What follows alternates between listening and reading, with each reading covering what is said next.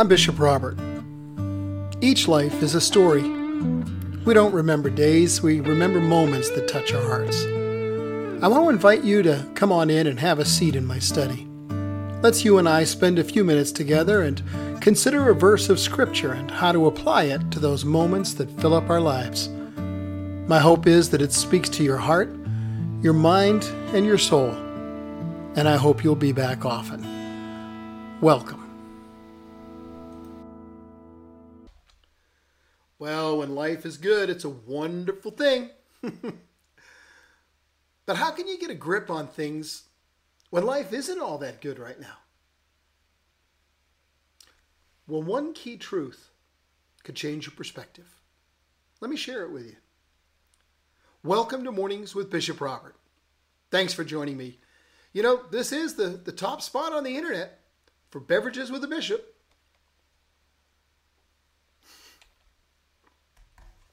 My goal is to introduce people to the Jesus they never knew, then help them get to know Him and His Word personally and better. So if our time together today speaks to your heart, would you let me invite you to like, subscribe, and also share this with a friend?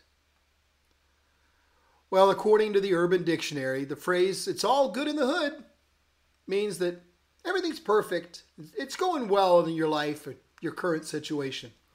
If you're having a good day and someone says, "Hey, how you doing?" Well, when you reply, "Yeah, it's all good in the hood," you're telling them that your world is doing well right now. It's like a weather report that says it's sunny and comfortably warm. Kind of gives you that feeling. But here's the problem. Life isn't always sunny and comfortably warm.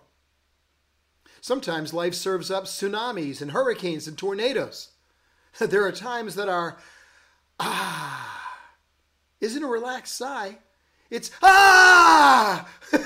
It's a scream of anguish. Some of us turn to the Scriptures in times like that, looking for solace and strength. And that's when we run smack dab into a verse like Romans 8:28. That verse says, "We know that in all things God works for the good of those who love Him, who've been called according to His purpose." You know, it's amazing to me that a verse like this, a verse that really holds such an incredible promise, can just be so difficult and challenging to accept when I'm in the middle of a difficult situation. And yet, that's precisely when I need to hold on to verses like this. Now, of course, the ultimate goal of our faith is the establishment of a saving relationship with Jesus Christ. A faith that doesn't deal with our sin and open a way for eternal relationship with Him, that's really of no value. But that's not the only purpose for which Christ saves us. Your faith, if it has any real value, has got to be able to strengthen us and lift us up when life becomes overwhelming. And in all things, God works for the good of those who love Him. You know, I just recently finished a conversation with our communion's ecumenical officer about some of the ongoing work of building bridges and relationships. He's doing an amazing job, and one that I can see the hand of God clearly moving in. But there was a point that I had totally missed. And Canon Phil brought it up front and center. He said, "You know, Bishop, if I hadn't had my heart attack 3 years ago, I would be totally entrenched with Bishop X, and I would have missed this opportunity entirely." Did you hear that? If I hadn't had my heart attack 3 years ago, it was God choosing to use a heart attack to move him into a place of protection, where he'd be removed from the net that was being woven around him. It was God. God was working all things, including the heart attack, together for Phil's good. Why? Well, because Phil loves God. Because Phil's been called according to his purpose. You know, if somebody calls you and says, last night someone in Atlanta sliced open my brother's abdomen, your initial reaction, quite naturally, is going to be one of horror. But if that person calls you and says, wow, last night my brother's appendix burst. They rushed him into surgery and they were able to save his life. Well, you're going to be celebrating with your friend.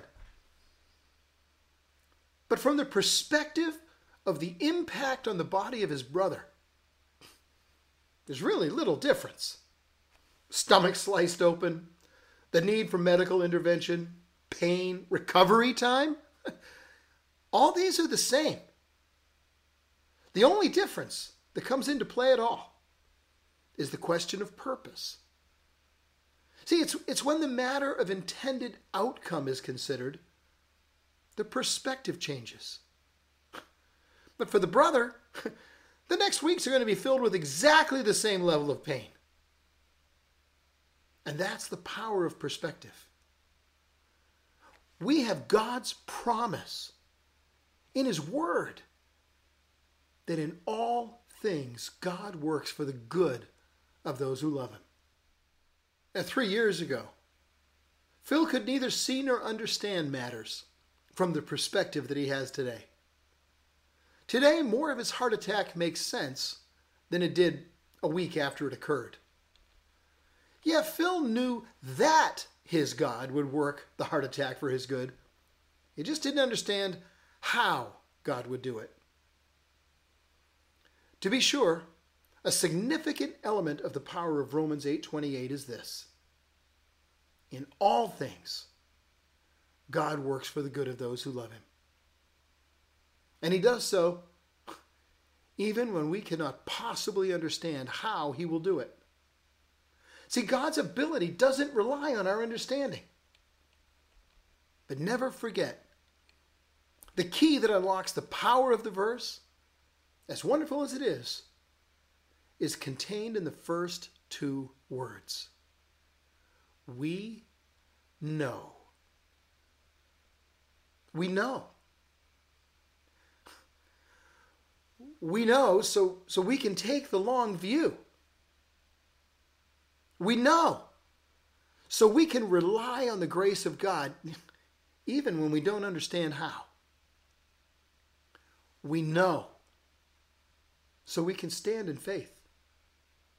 We know so the foundation will withstand the waves of the tsunami and the winds of the hurricane. We know so we can trust that God works for the good of those who love Him in all things.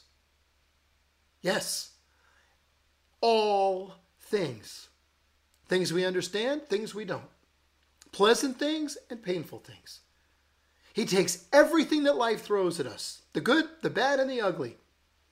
And He, because He's all-powerful, all-knowing, and all good, is able to work it all together for our good. What matters is not what things appear to be. What truly matters is that we know.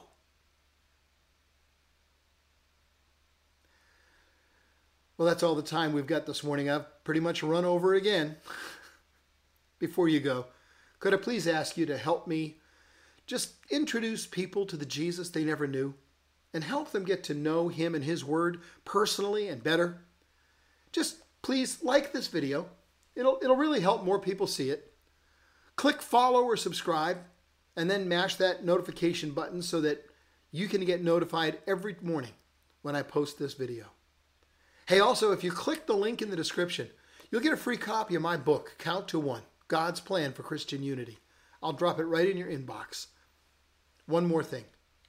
Would you share this video, this one right here today? Would you share it with a friend, please? Because as you do, that makes you part of the team, touching hearts all over the world with the love of Jesus. Thank you for helping.